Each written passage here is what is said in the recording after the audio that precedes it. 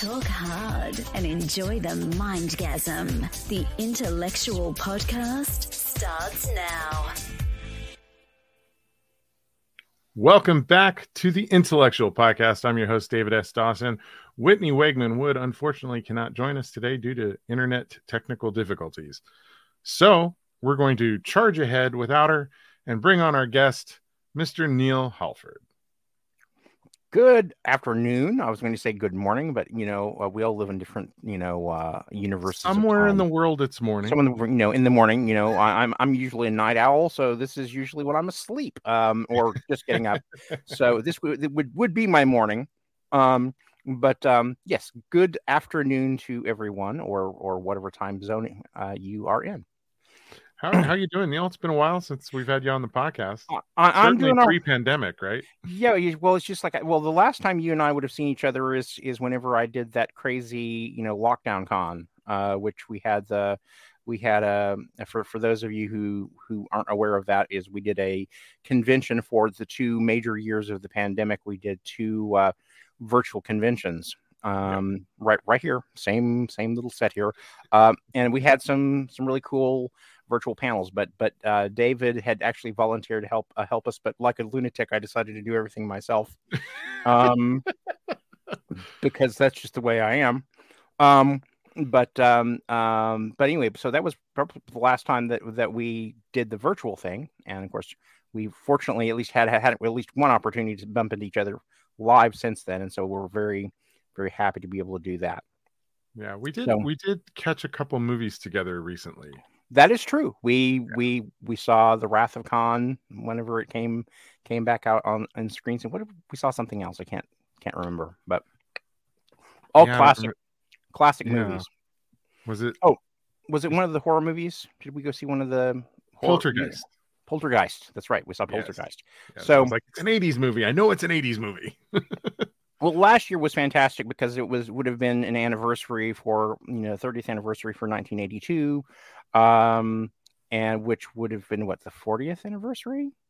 Yeah. The 40th anniversary and 82, as I like to talk to people about, was a gigantic year, because if you were a teenager in 1982, it was probably the best summer of sci-fi, and nerdy films ever. And so and I'm seeing several people kind of popping in and saying hello or whatever, and some names and faces I recognize. So it's nice. A few people coming in from Twitch. We got someone from Switzerland on Facebook. Yes, I can't see their comments here, but maybe if anything pops up that you see is interesting that I should address or whatever, I can talk about. I'll definitely call it out if something comes up that needs to be absolutely addressed. But to all our viewers, hello. So of course you get to a certain age, anniversaries become important. So we were nerding out about the 82 anniversary of all those classic films, because it was Poltergeist, Tron, Star Trek: The Wrath of Khan, Dragon Slayer. Dragon Slayer.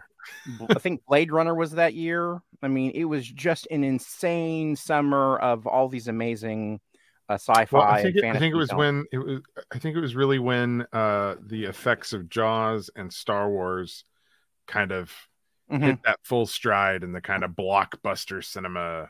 E.T. was that summer too.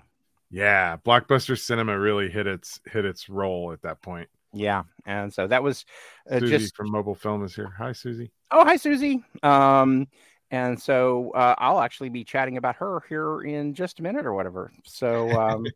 But anyway, but yeah, so, but it's been nice to be able to get out and see people in person again and hang out with them or whatever, still doing the mask in a lot of places, simply because, I have a whole fistful of conditions that would be bad if I actually caught COVID. You and me both. And I had a podcast last night. I live streamed last night to give everybody the kind of health update on me, because you're looking good, man. I'm learning so much. Thank you.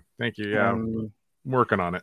Yeah, I still, after my little health crisis back in 2020, I lost a bunch of weight, and then I gained some back, and I'm losing it again. So I just need to be better and stay away from things that I'm not really supposed to be eating. I will say this: Ozempic has like been a godsend. It's completely changed my appetite pattern, and like I'm able to eat like at reasonable levels now.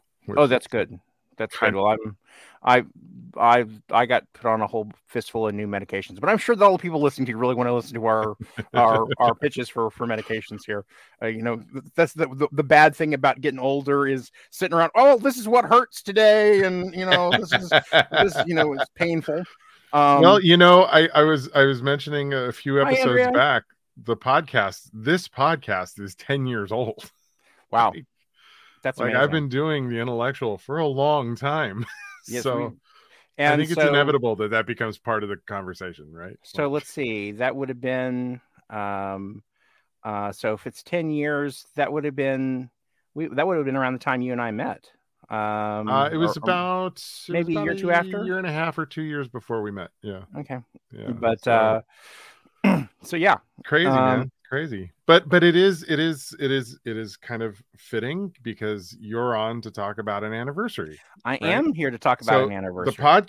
This podcast started on the heels of my 20th high school anniversary. My 30th high school anniversary is this summer. And you are celebrating the 30th anniversary of Betrayal at Krondor. And so, I have a handful of folks that I see dropping in, that have dropped in, that I know who have some idea about what that was. But for your viewers who have no idea what that game was, Betrayal at Krondor was a role-playing game that we released. It was made by a company called Dynamics up in Eugene, Oregon. And published by Sierra Online, which is probably a name that more of you are familiar with, because back in the day, Sierra Online, they were the publishers for all of the big major adventure games back in the day. So King's Quest and Space Quest, and all those wonderful mysteries like Laura Bow, all those incredible adventure games that you kind of think about in the late 80s and early 90s. Sierra Online was the place that was making that stuff. So I just pulled up some gameplay that's going on behind us now. Yeah, so I gotta tell you, when I pulled this up to prep for this, it so threw me back to my like late high school years, college years, like playing games in this style. Just what a absolute joy to look at it and go, oh yeah. Big old, it's not quite 8-bit, but still big old chunky pixels, but it's kind of that's funny. what the kids are all playing today. Like, you look at the Roblox and Minecraft and all that. It's all the big chunky pixels. Like they love that look. And they don't mind. They that's something that they actually embrace. And so, but yeah, so this is, it's weird to look at this now and you think about all the games that are out there, and just how amazing the graphics are and how sophisticated those engines were. But what you're looking at right here, this was state of the art for the time. Whenever we came out, we were the first.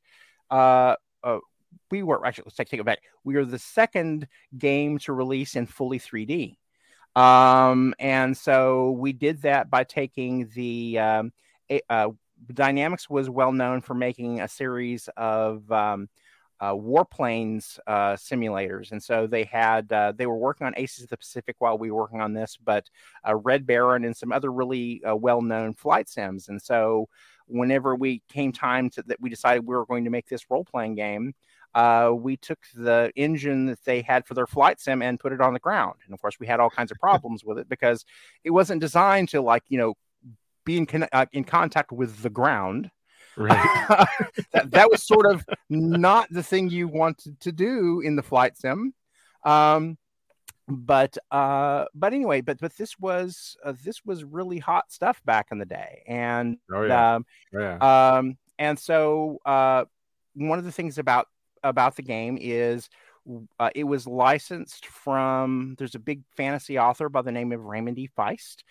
He's there, I don't even know now how many books that ended up being in this series of books, but a lot of them. At the time, there were only, let's see, four that Ray wrote himself, and then there are 3 books that he wrote in conjunction with Janie Wirtz called the Empire series, but a whole lot of books that were available even back then.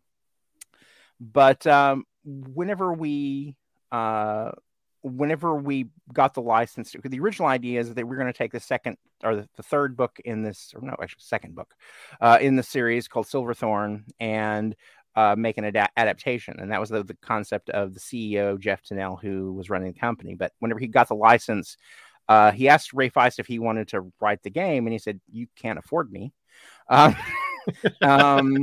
And so they went and grabbed me, who was very affordable. And I was living in Los Angeles whenever they got a hold of me. I was working for a game company called New Roll Computing. And they brought me up to Eugene. And boy, what a shock and a change of life that was, from living out in Van Nuys, with my next door neighbors, not in the same building, but a couple buildings over. That was actually where Courtney Love and what's his face were living before Nirvana really hit it big. But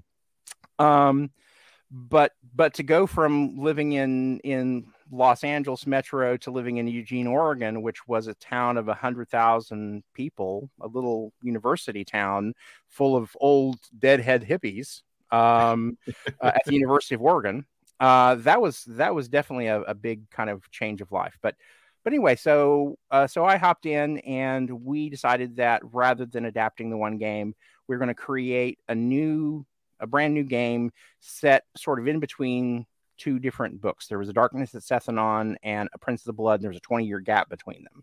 So we said, let's create a brand new game. We'll drop this right in between the 2 of them. And so that was sort of the origins of this particular game. But anyway, it was one of those things that it took us about a year and a half, almost 2 years for us to produce. Took a lot longer than they were anticipating. But thankfully, we had management that believed in the project and believed in us. I almost died while making it.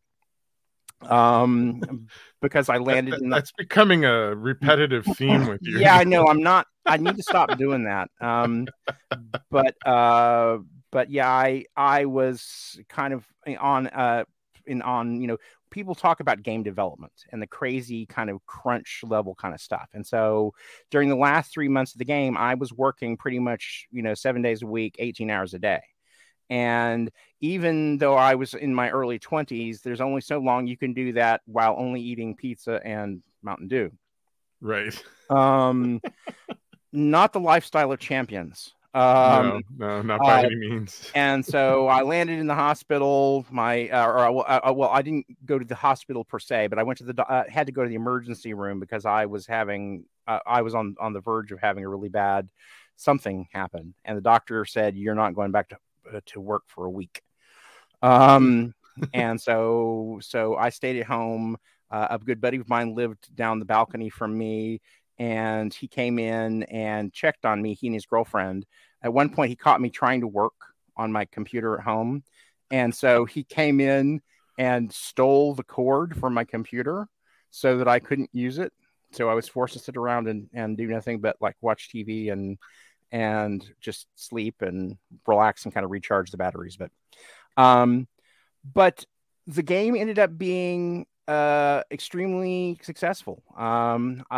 Really, really lucky another thing that was we kind of talk about interesting things at the moment. I was talking earlier about the 3D aspect of the game, but it was also the first role-playing game to be shipped on CD-ROM.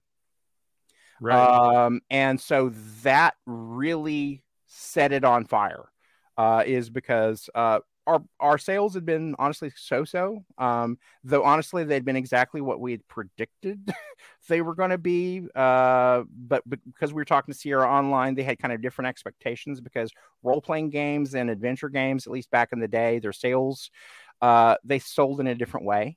Role-playing games tend to sell, back in the day, would sell more by word of mouth than by advertising. And so adventure games would sell like crazy for about 6 months, and then they just kind of fall off. And so our spiked up a little bit, but it didn't go up as high as an adventure game did. But then it sold consistently for like 5 years, you know. And then once we hit CD-ROM, then it really skyrocketed. Right. And the advantage of the CD-ROM was not just that you know, you didn't have to load 6 different floppy disks into your computer to install and load it, but you we were able to take advantage of the fact that because it was on CD, our musician was able to come in and give us a really gorgeous score that was available on the CD. Plus, we had an interview with Ray Feist on it. So there are all kinds of bells and whistles that were added to the CD-ROM version of the game. And I just remember how cool it was when games started shipping on CD-ROM. It was like, you felt like you were doing something completely new and in the future. Yeah, it's just this big shiny big thing, shiny disc. Felt like, I'm in Star Trek world now. Yeah, totally. And so, and of course, that was when everything suddenly everything was multimedia. It's just like, here's your multimedia, encyclopedia, your multimedia word processor. Any excuse, anything they could come up with, so we can say, yeah, and we can throw a video clip in here or a sound clip, and that just like, oh my God, the world has completely changed. And the World Wide Web back in the day was, other than AOL, you might hop onto Gopher Stacks and Gopher Stacks, and you go into the bulletin boards and all of the before there were MMOs, you had all the MUDs, so just text-based games. You go in and man, those were maddening. I love MUDs, but man, those were nuts. But anyway, even Betrayal at Krondor has a lot of text in it. It has an enormous amount there of are portions of it. It's like reading a book. It is. It is.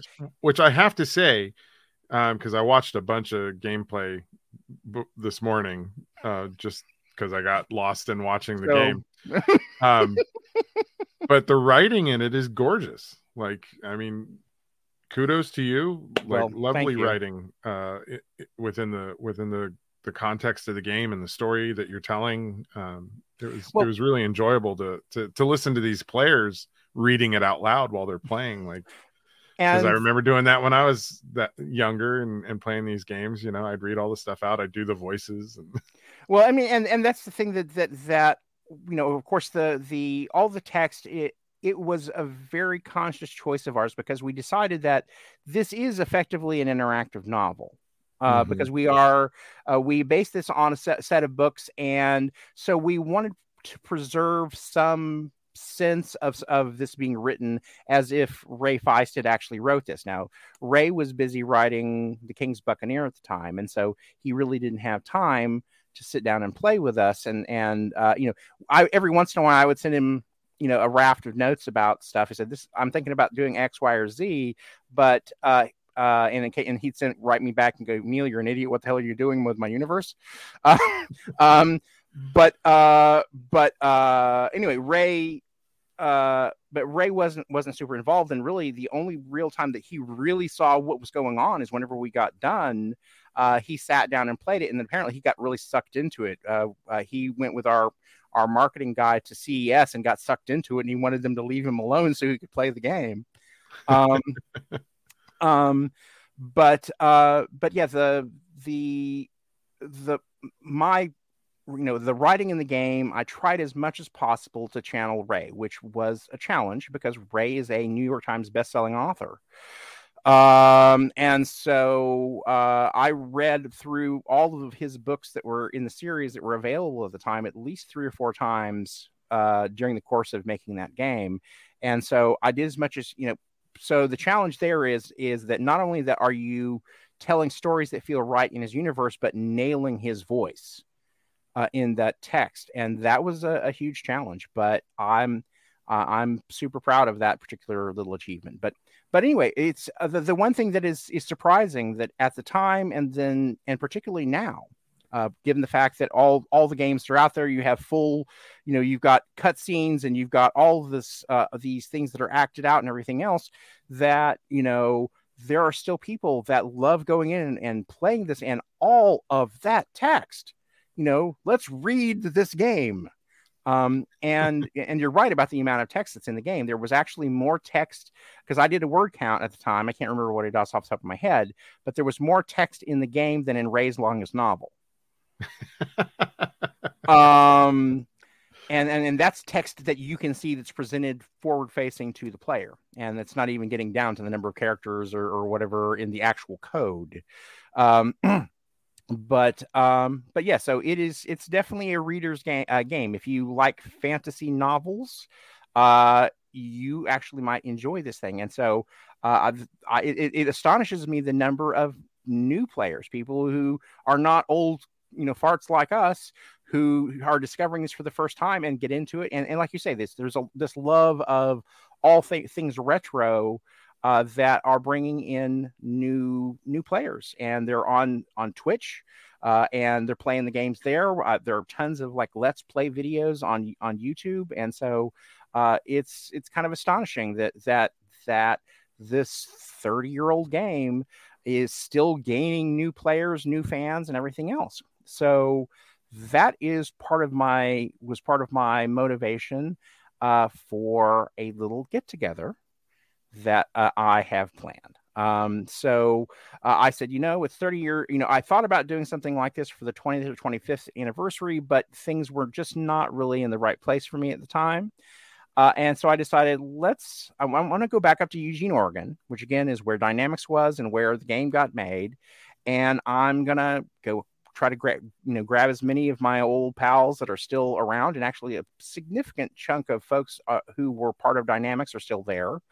We're going to go to McMenamins, which, if you are a person from Oregon, that McMenamins, they're sort of like the franchise of McDonald's, except they're breweries, they're microbreweries, and they're all over Oregon, and just these amazing kind of restaurants that are up there, and restaurant/pubs.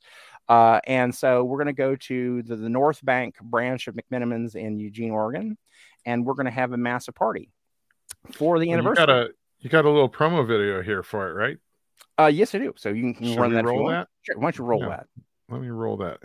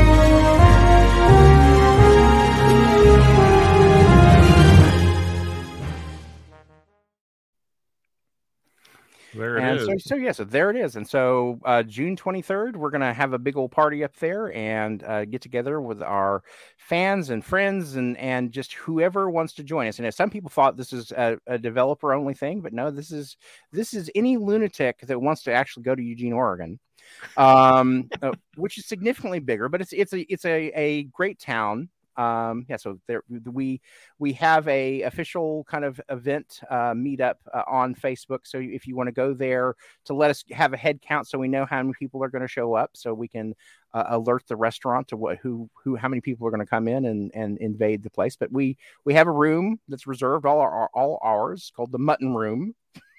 I don't know if we'll actually have any mutton, but it's called the Mutton Room. And we're going to have a cake. I'm working on live music and some other stuff. And so it's going to be a great evening of hanging out, talking about the game. Sounds like the sort of event where you need minstrels. Yeah, just be careful how you say that. But I'm working on some leads right now, and so part of Betrayal at Krondor, one of the little gags was you go in and you learn how to play a lute. So I'm going to try to find a lute player, have them come in and even play some of the songs that are in the game.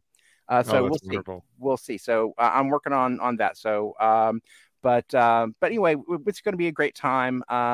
Also planning possibly for anybody who decides to stick around for for Saturday, we may also do a group trip up to Powell's, which if you are a book person, it is the largest independent bookseller in the world. It is amazing. It's a cool place to visit, man. It is a bookstore that takes up an entire city block in Portland, Oregon. It's 5 stories tall. You walk in the front door and they hand you a map.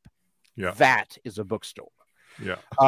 And so I pretty much safe to say that I was there pretty much every other weekend. Whenever all my paychecks from Betrayal at Krondor basically funded my book habit at Powell's.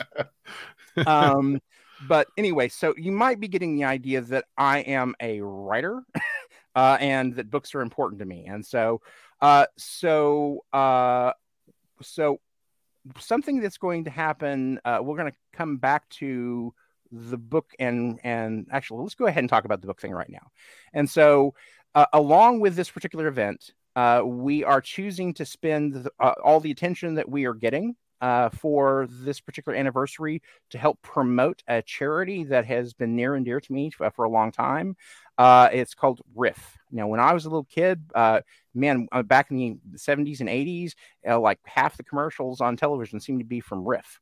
And RIF is Reading is Fundamental. And this is an organization that they promote literacy for children all over the world, actually all over the United States.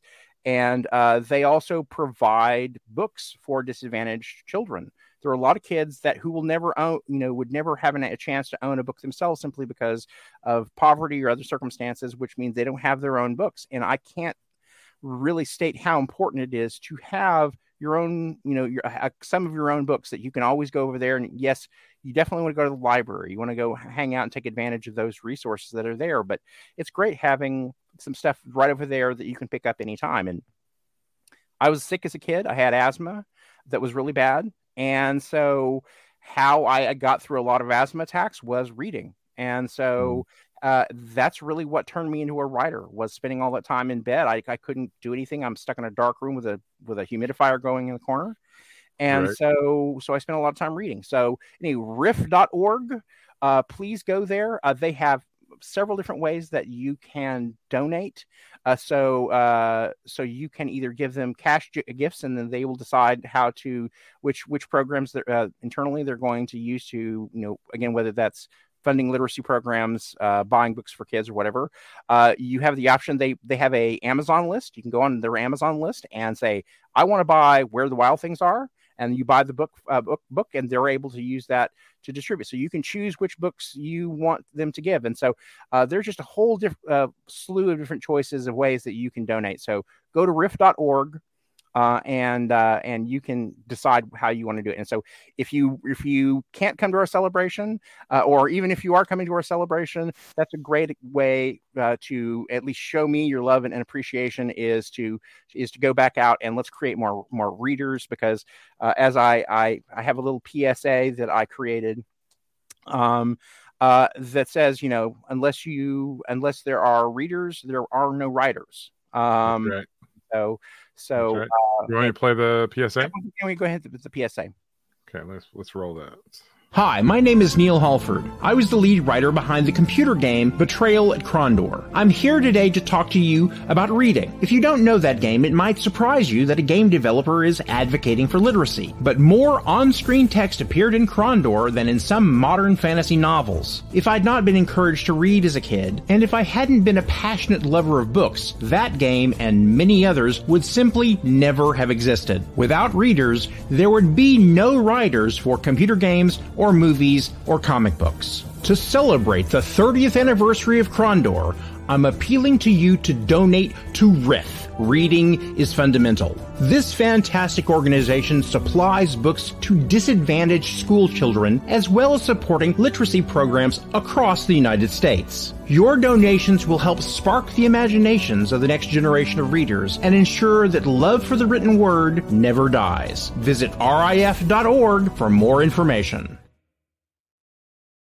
And that is it. And so again, we don't really have a official relationship with them. But again, if you would make donations to them, that is definitely the way that you'll repay your love to Krondor for me is making donations to RIF.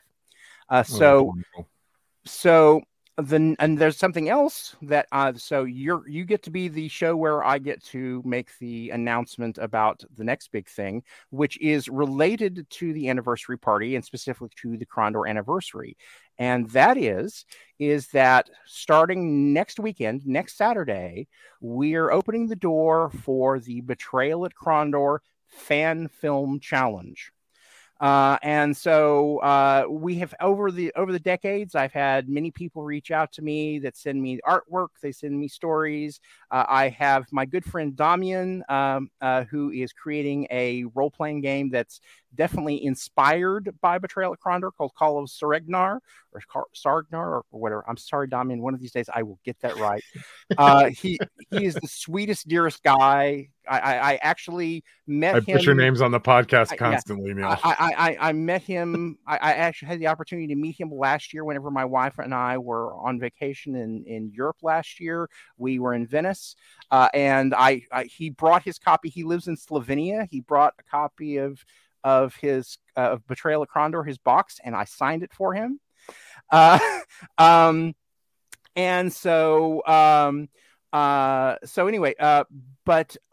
folks have used all these different ways of expressing their love and their fascination with Betrayal at Krondor. And one thing that we thought would be kind of cool to offer to people, because, as you know, a lot of the people that are dropping in here who know me as a game designer don't necessarily know the other side of what I do creatively as being a filmmaker.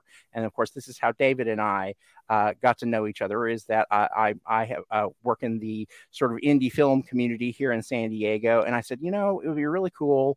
I have worked with different film festivals that are here in town. We made a short called The Case of Evil, which won some awards here, and it actually toured the United States and even a couple of countries internationally. And we won several awards with that. And I said, something that I dearly love, in addition to writing and making games, is making films. And so we said, let's open up a fan film challenge, because I've never seen a Betrayal at Krondor fan film. And I said, so why don't we do this in conjunction with our anniversary? Is we're going to host this event. And so between March 11th, so submissions will open on Film Freeway on March 11th, and they will run through the middle of May, and then we'll have some judges come in. We'll pick they'll have some official selections. I mean, I don't know if how many films we'll get, because honestly, this is going to be new to a lot of our folks, but we live in an interesting age. We do. And so over the past 10 years, the availability of filmmaking to ordinary folks has become, everybody has a movie camera in their pocket now, because you have something that my good friend Susie Botello from the International Mobile Film Festival, full disclosure, my wife and I are actually sponsors of her film festival. So Swords and Circuitry, which is our production company. But as she frequently likes to tell people, says, you're always carrying a movie camera with you all the time. You really have no excuse not to make movies. And so I'd love to see what people will kind of come up with. And so maybe you reenact scenes out of the game, or maybe there's some scene in the game you wish that was in and there's a lot of text in this game, as we talked about. So take one of those text scenes and turn it into a little movie. The interesting thing, Neal, is everybody's got a camera, but there's so much more cosplay in the world today. Exactly. Than there was 20 years ago, 30 years ago when the game came out. The fact that we even call it cosplay. It's got an official name now. I'm wearing a costume. That's and of course you go to a sci-fi convention. Saturday night was always dedicated to masquerade. And so that's just what we call it whenever. So now we have a really cool name for it now. Yeah, but there's so many people involved in doing it now, and who have incredibly rich talent. Exactly, and so this that rivals anything in the movies. And so this is tailor-made for it. Is going out. It's beautiful. The thing is that Betrayal at Krondor had this weird. We decided to do this weird, crazy thing where we dressed up members of our staff to play the characters in the game. So this was cosplay, except we had no budget for it. And like I feel, I want to say, Cheryl Tucker, I love you to death. You are the sweetest, dearest person in the whole world. And she got stuck with these crazy, here, I need you to go come up with medieval costumes, fully dress these characters. We need to film them for combat and for all this other stuff. So however many characters and monsters that are in the game, almost all of them are either are mostly friends of Cher's that worked in the community theater there in Eugene, Oregon. But a good chunk of them were also Dynamics employees. And so she had no budget for this. And yet somehow she still managed to come up with all this other stuff. And so cosplaying is absolutely related to kind of this game. And so that was one of the things I was thinking about, is the fact that we've got lots of people out there. Again, everybody's got a camera. Everyone's got a phone. The other issue is that you don't necessarily even have to do a live film thing. If you want to do animation, that's absolutely something you do. If you want to do a documentary about how Betrayal at Krondor changed your life, I have a handful of people. Damian is actually one of the folks that I mentioned earlier that was making the sort of back-alike game that he's making. He actually learned how to read English partially by playing Betrayal at Krondor. Wow. And he's not the only person I know that has that story. There's some other people that told me stories about that did not speak English as their primary language, but this was their gateway to English, was playing Krondor. And so many different people have told me stories about how playing Betrayal at Krondor changed their life or whatever. So if that's something that happened with you, tell us your story. Let us know what happened. So do a little documentary film. Yeah. You do a little documentary film, do comedy, mix, pull the Legos out, do a Lego animation, do a Lego. Yeah. Whatever you want to do. We want, the more creative you are, the more fun and exciting that's going to be for everybody else. And so our only stipulation is that it has to be related to the content of Betrayal at Krondor. So one thing that I do want to make sure that people know is so that because we are, so what's going to happen is after we have these films judged, we're going to show official selections. This is something that film festivals do. They say, out of all of our selections, now we aren't probably going to have the same problem that most film festivals are, where they have 10,000 submissions and they've got to get, we've got to get 2 days of, we've got to get 2 days or 3 days of programming out of this, and people need to be able to go to the bathroom and eat and go home and sleep or whatever. So we've got to whittle down tens of thousands of submissions to get them down to 20 or 30 films. And so what they do is the films that are chosen to play are called official selections. And so we will pick the best of, for probably, depending on however many we get, probably somewhere between 15 and 30 minutes worth of things that we're going to show. Your shorts will be 3 to 5 minutes long. I just for a number of reasons. Number one, legally getting outside of 5 minutes, we start to get into territory of probably, possibly infringing on copyright with Ray's universe. And so we don't want to do this. These are fan films. This is just show us your love for whatever. And the great thing is there are lots of little kind of mini cutscenes during the game. Actually do a film version of those, better than we could have done back in the day. But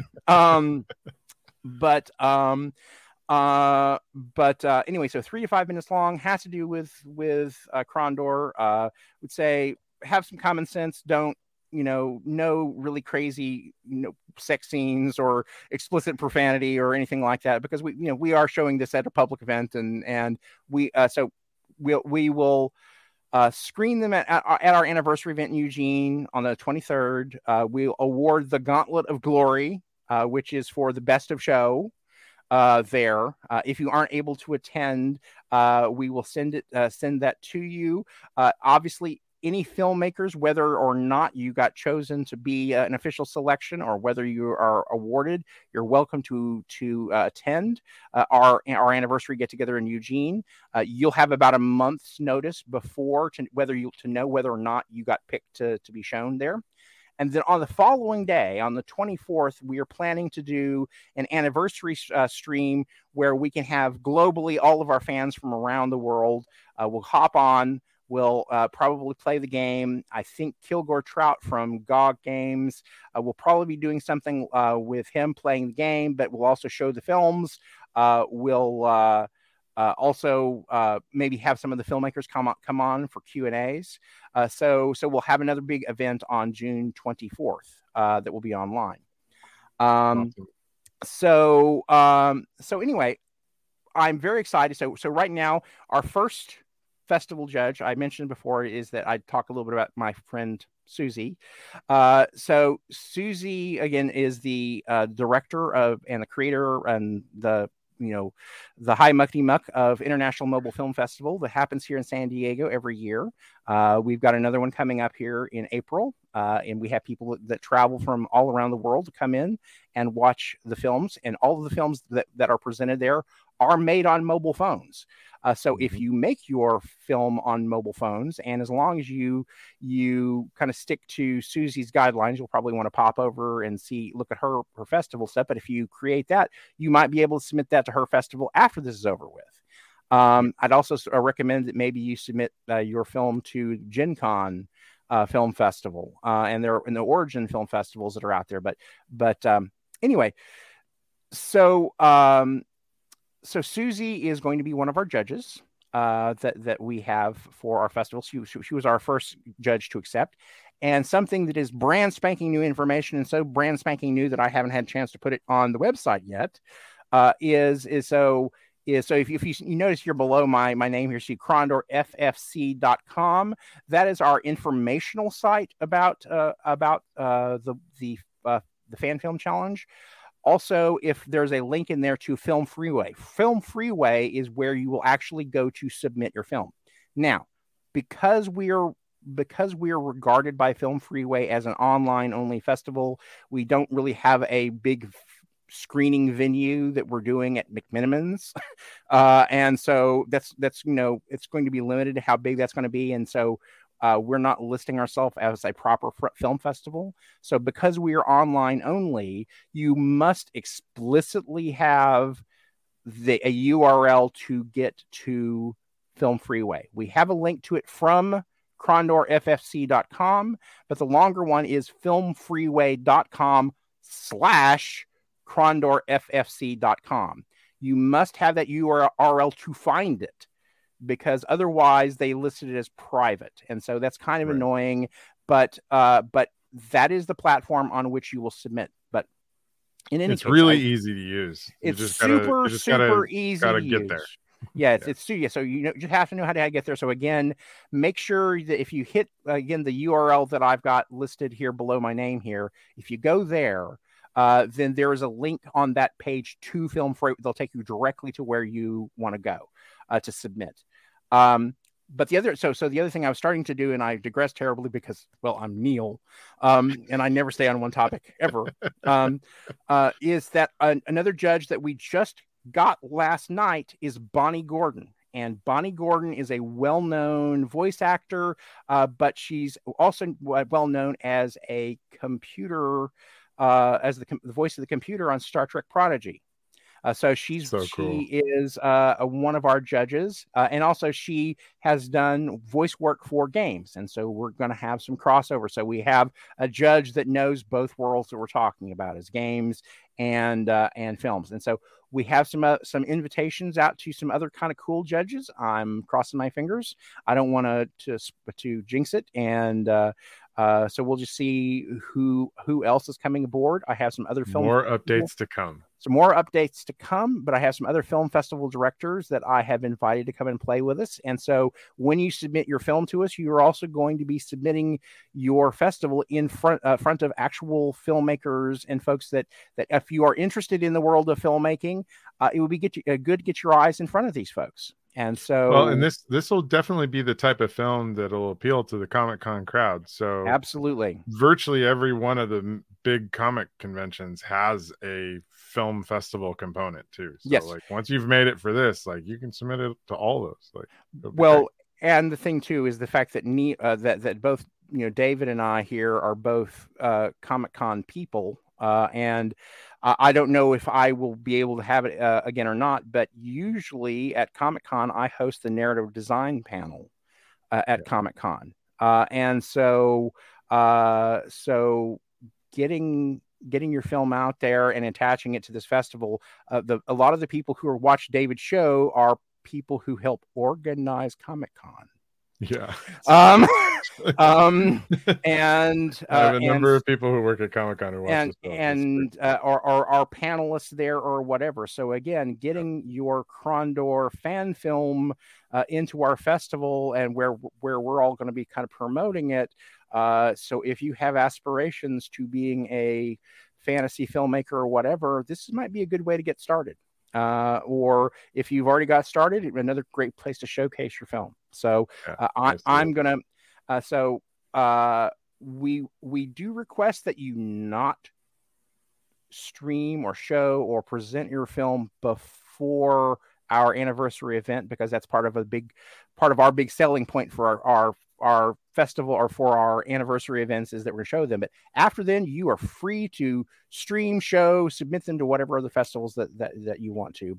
But we're asking that we're your first stop, just so that we have the premiere has to be with you, and then the premiere needs to be with the Krondor Fantasy Film Challenge and everything else afterwards. And so I think those are all of the really big announcements or things that I definitely wanted to make sure that I got squeezed. Yeah, we've checked off all the ticks on the list that I have here. Or whatever. So does anybody David, did you have some other questions you wanted to follow up with, or Neal, I was actually going to say let's give the audience one chance. Here's your chance, guys. Neal's here. He's ready to answer questions. If you just I will answer any question down in the comments. We'll pull them up and he can answer them for you. If you just want to pay him a compliment. As I always Neal say, loves compliments. I love compliments. I mean, or whatever, or cash prizes, or but anyway, yeah. So anyway, but yeah. So I've been filmmaking says, has thanks been... for having me, Neal. Oh yes, well, thank you, Susie. We're very excited that you're going to be involved because again, Susie's festival's fantastic. We're always happy to come in. I'm primarily Jane and I'm her tech guy, and so I set up all of the video and audio, and when things go wrong, I'm the person that you can come and scream at and blame for those things or whatever. Generally speaking, I think I do a pretty good job, but that's my own opinion. But a compliment for you from Twitch. Yes, thank you, Sonia. And I've definitely seen her on the Twitter and some other great places. And so there's Amber. And so Amber, yes, well, Amber, you're always welcome to pester me. I would like to think, I would like to, thank you. Susie has a cosplay event. Speaking of cosplay, Susie has a big old cosplay event that happens at her film festival. And so that's always a lot of fun. So if you are into cosplay and you like mobile films, and you want to come and whether you, so you don't have to make a mobile film to go to the film festival. And that's the one thing that I often grouse with a lot of other filmmakers, is that we go to film festivals so we can watch each other's films. The hard part sometimes is getting people who are not a filmmaker to come and watch because they don't know about them, or they just aren't really sure what they're going to get themselves in for. Or there's snobs. There's still snobs out there. They're like, if you're not on a full frame camera with a gigantic lens as big as my head, you're not really making movies. Yeah. And I tell them all. Yeah, I like some of the stuff. It's a moving picture. That's what makes it movies. Yeah, it's a moving picture. Well, I mean, there was really nothing like, whenever I went to the first film festival that I was in was the Horrible Imaginings Film Festival. It used to be based here in San Diego. It's in Orange director, County.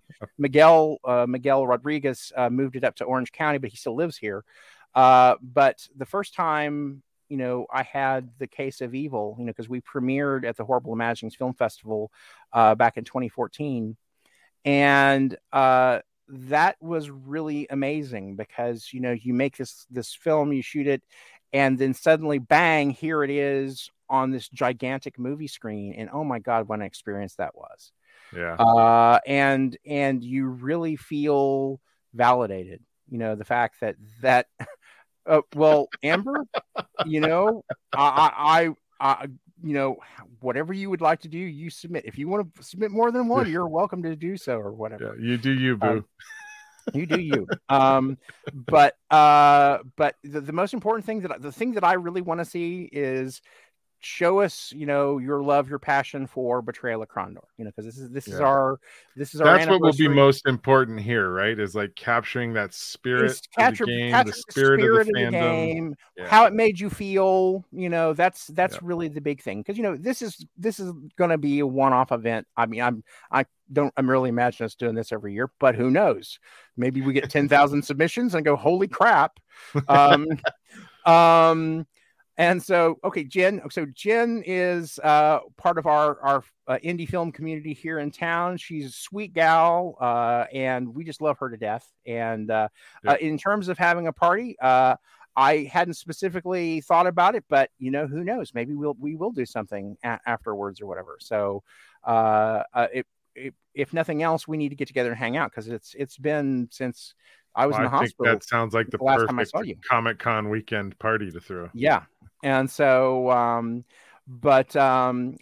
again, I want to talk to the San Diego Film Consortium, who are probably our largest local group of filmmakers. San Diego is kind of an interesting town because a lot of the people that live here, it's only about 150 miles up to Los Angeles. And so a good chunk of the people who live here in San Diego work in Los Angeles as actors, as film crew, producers, directors, and all those other folks. And so we have a pretty amazing local film community. And so probably abnormally large, given, if you just picked any random city, because we have 400 or 500, probably more than that, filmmakers who are very active here in the San Diego. Who are incredibly talented and could be working in LA, but a lot of us just don't want to work in LA. When and the really cool thing has been is since I've been started messing around with this, going back to about 2004 is when I first got involved with it here with the folks here. But the number of people that I know that have gone on is like, I'm watching television and go, oh, there's Merrick. Merrick was the star in The Case of Evil, and oh my God, he's in so 10,000 people submitting 1 second clips for one movie. Okay. Well, it has to be between 3 and 5 minutes. Like just the sum assembly required. So, our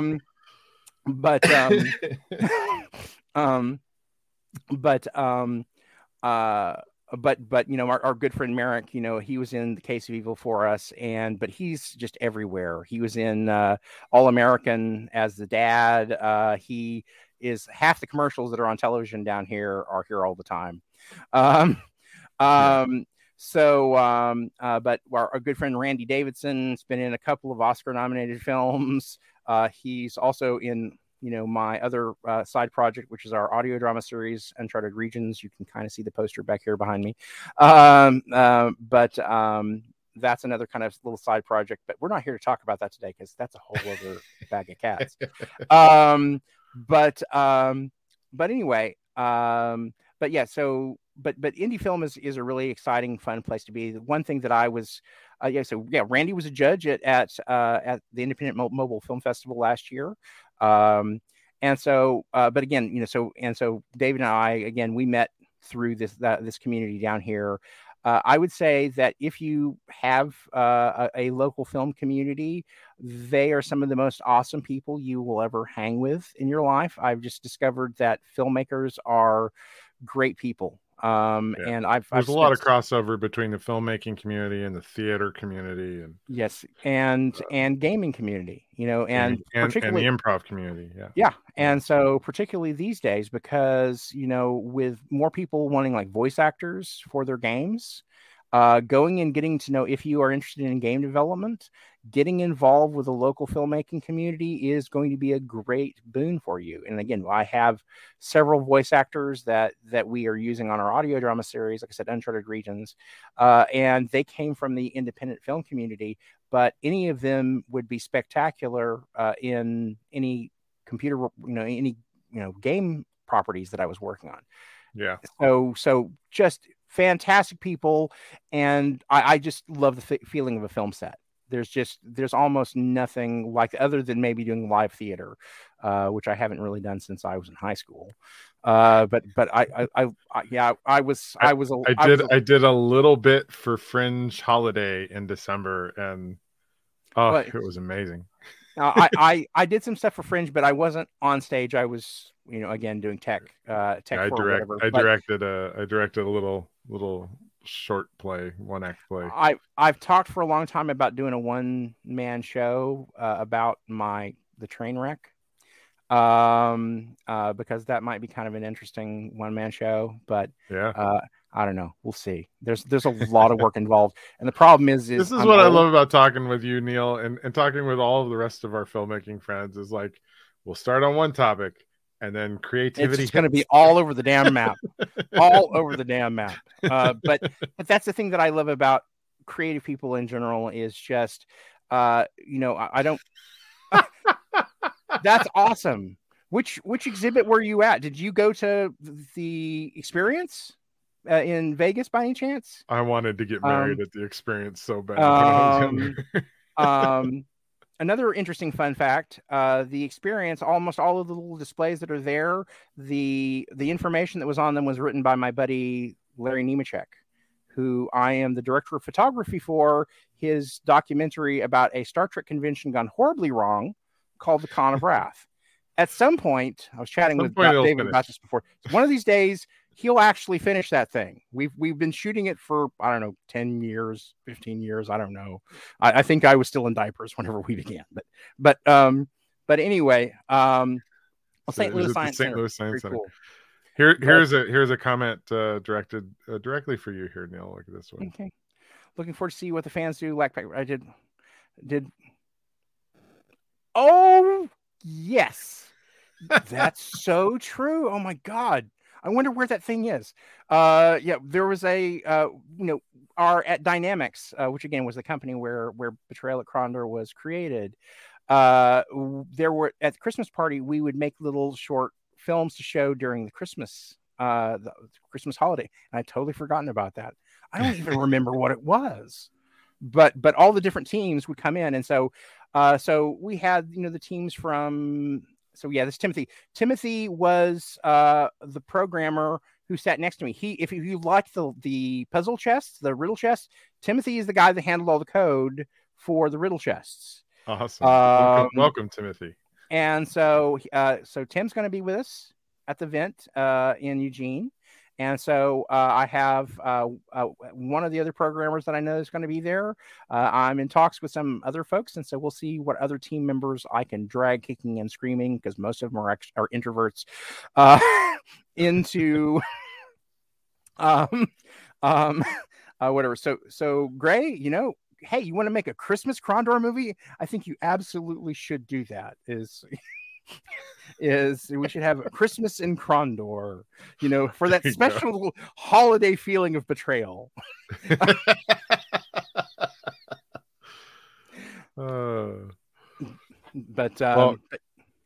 I'm so excited for this event. Just the amount of interaction we're having on the podcast here. This is one of the most interactive episodes of the podcast we've had. I think you're in for a really great summer, Neal. Can I throw in one other little thing? Is that if you're on Twitter or on Instagram or on Facebook, follow the hashtags Krondor with a K, Krondor, Krondor 30. Because every Tuesday and every Thursday, I throw out a 1-minute little trivia nugget about the making of the game. And so share and tweet those if you would like or whatever. But that's a little fun thing that we're doing to kind of encourage people to come and follow. Right? Yes, that's right. And so another version is just back 30, BAK 30. But that's perfect. Krondor 30 is I tag pretty much everything with that. And so every Tuesday and Thursday, we share these little kind of trivia nuggets about the making of the game. And so again, and I'm on pretty much every social platform that's out there for the most part, as long as it's not a loony, extremist right-wing platform, which I won't name. But pretty much all of the socials, I am out there. So I'm always available to ask questions. Again, David showed a link to our event. So I would definitely go and hit that if you want to attend, or if you, again, we have, if you want to ask questions or talk to other people who are attending, you can drop in there. And again, the website for that you want to hit about the film challenge, again, is krondorffc.com. And again, from there, you can get, once you have your film ready, you can go and drop onto Film Festival. Awesome. Yeah. Well, Neal, it's been over an hour discussion on Krondor, which is pretty short for me, but yeah, I'm gonna rein you in. Mm-hmm. Shut up! I got birthday party to get to. Okay, all right. But yeah, I appreciate everybody who came in to listen to your announcements today. Welcome to the podcast. I know a bunch of you. It's the first time you've tuned into the Intellectual. I hope that you'll like and subscribe and do all the things, and keep following this podcast. We talk to creatives of all types, be it computer game makers to filmmakers to writers and painters and musicians. They let me on, so if somebody's in the creative field, we like to have a chat with them, and we generally try to mix up our guests with people with lots of experience and people just kind of coming up, because I like to kind of show what the journey is. And the journey of the creative is a complicated one. It's usually it's a lifelong mission of passion, and seeing where people are at and how they get where they're going and where that journey is currently taking them, I find to be just incredibly fascinating. And that's what the Intellectual is predominantly all about. And it's a great show, folks. So, I mean, really, I'm not just saying that because they're having me on. Seriously, it's a great show, and he's had lots of fantastic guests over the years. And so, particularly if you're a geek, this is a fantastic show to follow. Yeah, I'm a total geek. So anyway, thank you guys so much. Thank you, Neal, for coming on and sharing all this information here on the Intellectual. It's really special honor to me to be able to be the platform that you make these announcements on. And I'll talk to you when the stream's done real quick. And everybody else, I hope I'll catch you on our next episode of the Intellectual. Until next time, I am David S. Dawson. You've been watching me with my good friend Neal. He's over that way. These mirrored cameras. Yes. And we'll catch you again down the road. Thank you all so much. Hello there, citizens. I am the terror that flaps in the night. I am the floaty that will not flush no matter how many times you try in the toilet bowl of crime. I am Darkwing Duck, telling you please, talk hard and enjoy the mindgasm. Whatever the heck that means. After all, you are watching Intellectual Podcast with your ears.